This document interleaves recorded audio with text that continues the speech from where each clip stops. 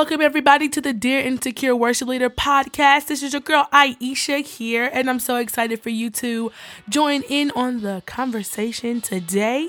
If you haven't already, please subscribe, share, and leave a review. Tell people how much you love Dear Insecure Worship Leader because, it's pretty great.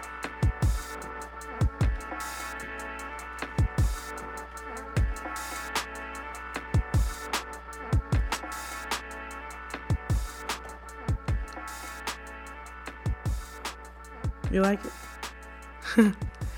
Hey, y'all. Happy Thursday. It's another day that the Lord has made, and we will rejoice and be glad. Anyway, y'all, it's so good to hear you guys or have you guys back. Today, we're going to talk about developing a healthy set list.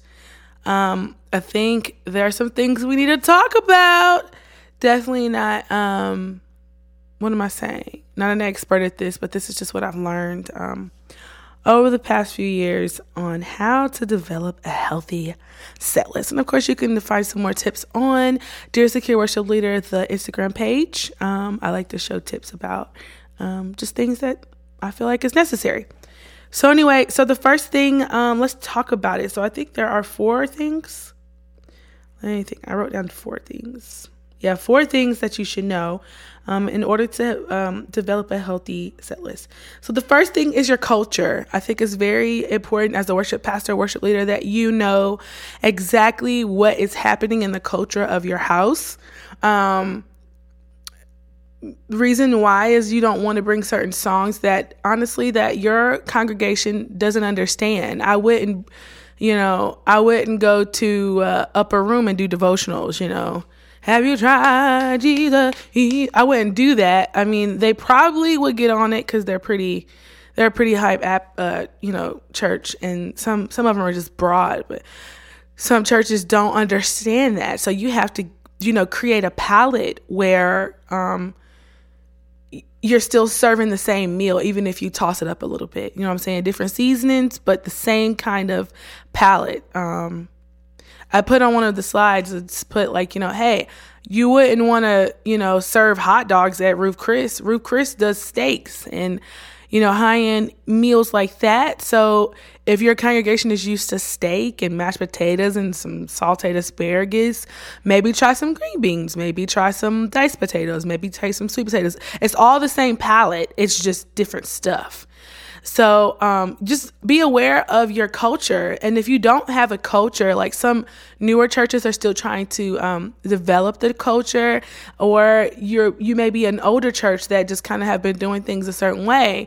I think it's very healthy to talk to your leaders over and over again. No shade to leaders, but some of them just don't know. Like, they don't really know worship things and all that it entails. So it's very good to have great dialogue, and you guys can just educate one another. Like, hey, how do you feel about this? How do you feel about that? Oh, I get this. Oh, I get that. So that you guys can have a healthy rapport as to what needs to be seen and heard at your house of worship.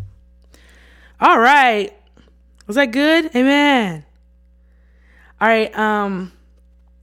I said culture. The next one is atmosphere. So it's one of my favorite topics to talk about. But as far as your atmosphere, especially if you're a prophetic house or you move in miracles, all of those like supernatural things that people love, your set list that you want should not only be conducive to the culture, but it should also could be conducive to the atmosphere. So if your pastor or you guys want to just really get to a very prophetic place, or a place where, people are actually getting healed during worship, all those things that we really love, the set list should mimic where you want. Some songs are declarative. Some songs actually I'm a cork when it comes to worship. I love it. So as far as some things, some songs actually create an atmosphere that makes it, easy to, flow or be prophetic or healing or miracles or deliverance. Let's find a song. Spirit Breakout. Song is timeless to me. The song is declarative. It's always relevant. It has authority. It definitely has it has a river in it to me. I feel like it can go any other way. It could produce an atmosphere where healing can take place, deliverance can take place, miracles. Like, it just has so many dynamics. And it's so God focused. King Jesus, you're the name of lifting high, your glory, shaking up the earth and sky. It's so heaven perspective that it's just really hard to miss with that song. So atmosphere matters. Second, your team. So this is very practical, but listen, hey, if your team cannot handle the song, it's okay. Do not be mad at your team. Y'all might need more team building exercises. Y'all might need more vocal exercises. Like, you have to grow into certain songs. You also need to know where your band is. I'm not saying like you got to play 1, 2, 3 and you don't need to grow, but I think it needs to be a gradual, small progression to get you where you want to get. I wouldn't I'm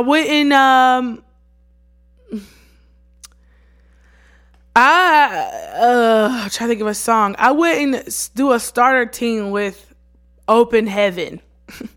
I would not. First of all, Miranda is probably the only one that can really sing that song. I mean, there's other people that can sing that song, but I'm just saying there are dynamics to that song that, I don't know. I don't know. I'm trying to think of another song. I wouldn't go in with a wordy. If your team is not good with retention on words, hey, we're not going to do So Will I. So Will I has a lot of words.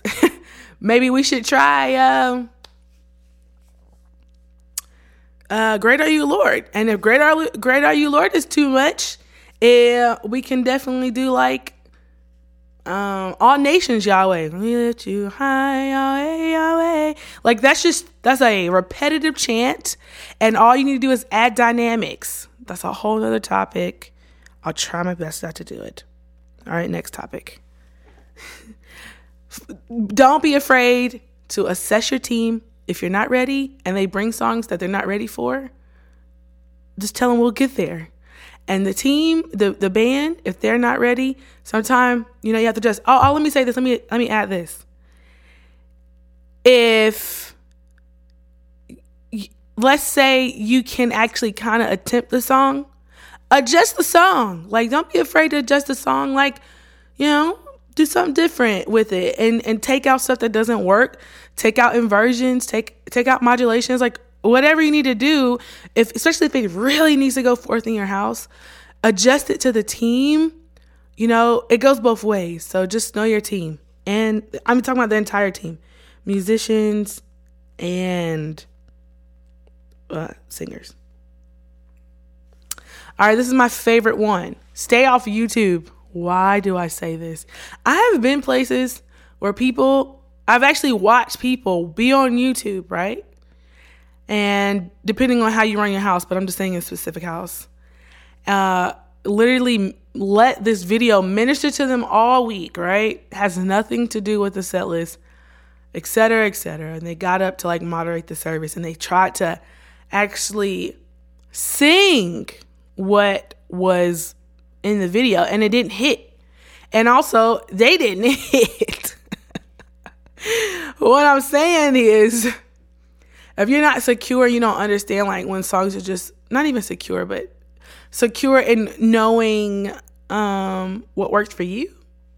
And then also secure in knowing what works in the house. Not saying you're insecure, but you just know. You know. And you got to know when songs actually just are ministering to you. And sometimes you want to bring it to the team. It's like, man, no, but come to the altar. I don't know. That is a good song to sing at church. But I'm just saying, maybe this week, Come to the Altar is your song that the Lord wants to just sing over you. That does not mean you bring it to your team. Let the Lord sing over you too. Like, he has a song for you. And sometime if you bring it to the house, or even try to reduplicate what you saw, even if that church had a spontaneous moment, they had energy, they had dynamic, they had a tighter bond. Like, there's certain things on dynamics that YouTube gives us, maybe to have a goal, but we don't need to reduplicate what somebody else did in their house. It may not work in our house. That spontaneous moment may not work in your house. And you can't be disappointed when it doesn't. Y'all come, no. We all are individuals. We are all creative. God made us wonderful. We all have an authentic sound that we can raise, and we don't have to duplicate anybody else's. Like, we literally can originate all the time. Amen. The next one. Let me look. All right, this is the last one. So, what's being taught? Here's the thing. This is a cheat sheet, but you have to listen. If you do not attend your regular, scheduled Bible studies, if you're not in tune with what's happening in your house, if you don't understand the community that's happening in your house, if you don't know people at your church, like, it's really hard for you sometimes to do a set list just out of thin air. And sometimes some pastors have series that they work from. And I know that some people get the series like ahead of time. But let's just talk about a church that's on a storefront, like a storefront church, or a church that, the pastor preaches something every Sunday a little bit different. I think it's just really important to hear the heart of your pastor while he's preaching and teaching and what he's allowing people to deliver. Then it's kind of like a grand scale, but at least you're not talking about if you got A to Z, that's the big scale, right? Maybe he might be talking A to J. So even though that's still broad, it's not as broad as A to Z. So you can find songs that work in A to J. So he might be talking about loving people, you can sing songs like Closer or, So Beautiful, songs that really just pour out like adoration to the Lord. Just kind of bridging the gap. So I think it's really important to hear what's being taught. And, kudos is if you do have a pastor that has series, he has like series, you can kind of stay within that. That's always super easy. But just in case, you don't listen to your pastor, see what's being taught. And if he's all over the place, then you got to also partner with the Holy Spirit too at all times, but partner with the Holy Spirit and partner with the Holy Spirit and say, hey, okay, God, what do you want to release in the house? And something I like to say, Lord, what do you want to sing over us? Because I'm really big on like singing spontaneous and whatever the Lord may want to say. But, hey, okay, this song works. Does it partner with our atmosphere? Does it make sense? He may not be preaching about it, but will it all gel together? Like sometimes you just got to problem solve. It's kind of like a little math problem sometimes. Maybe a little like a please excuse my dear Aunt Sally kind of vibe. Order of operations, not too hard. Sometimes you got to do that, but it's just problem solving. So anyway, I think those are all of my tips right now. I definitely have more, but I can just ramble on and on and on, but I won't. So take those into consideration as you make a set list for your team. And, you can do this. Making set lists are tedious sometimes, especially if it's just you. Another thing I will say, I wouldn't suggest having a team of 8 making a set list, unless that's just how your church is set up. Don't know. I haven't. But, I think a very, very, very small team, because when there's too many chiefs in the house, no, I don't want to see that. Nope. Suggestions are very welcome. They're good, but I would not have too many people in your ear as far as it pertains to your set list, especially if you're in charge. I would find trusted individuals that actually that has the same heart and Holy Spirit, like it's actively working in them, and go from there. So anyway, definitely look on there, Secure Worship Leader. I definitely try my best to just give out nuggets and just help equip people who just don't know how to navigate through this worship life. #. All right, love you guys. See you next Thursday. Talk to you next Thursday.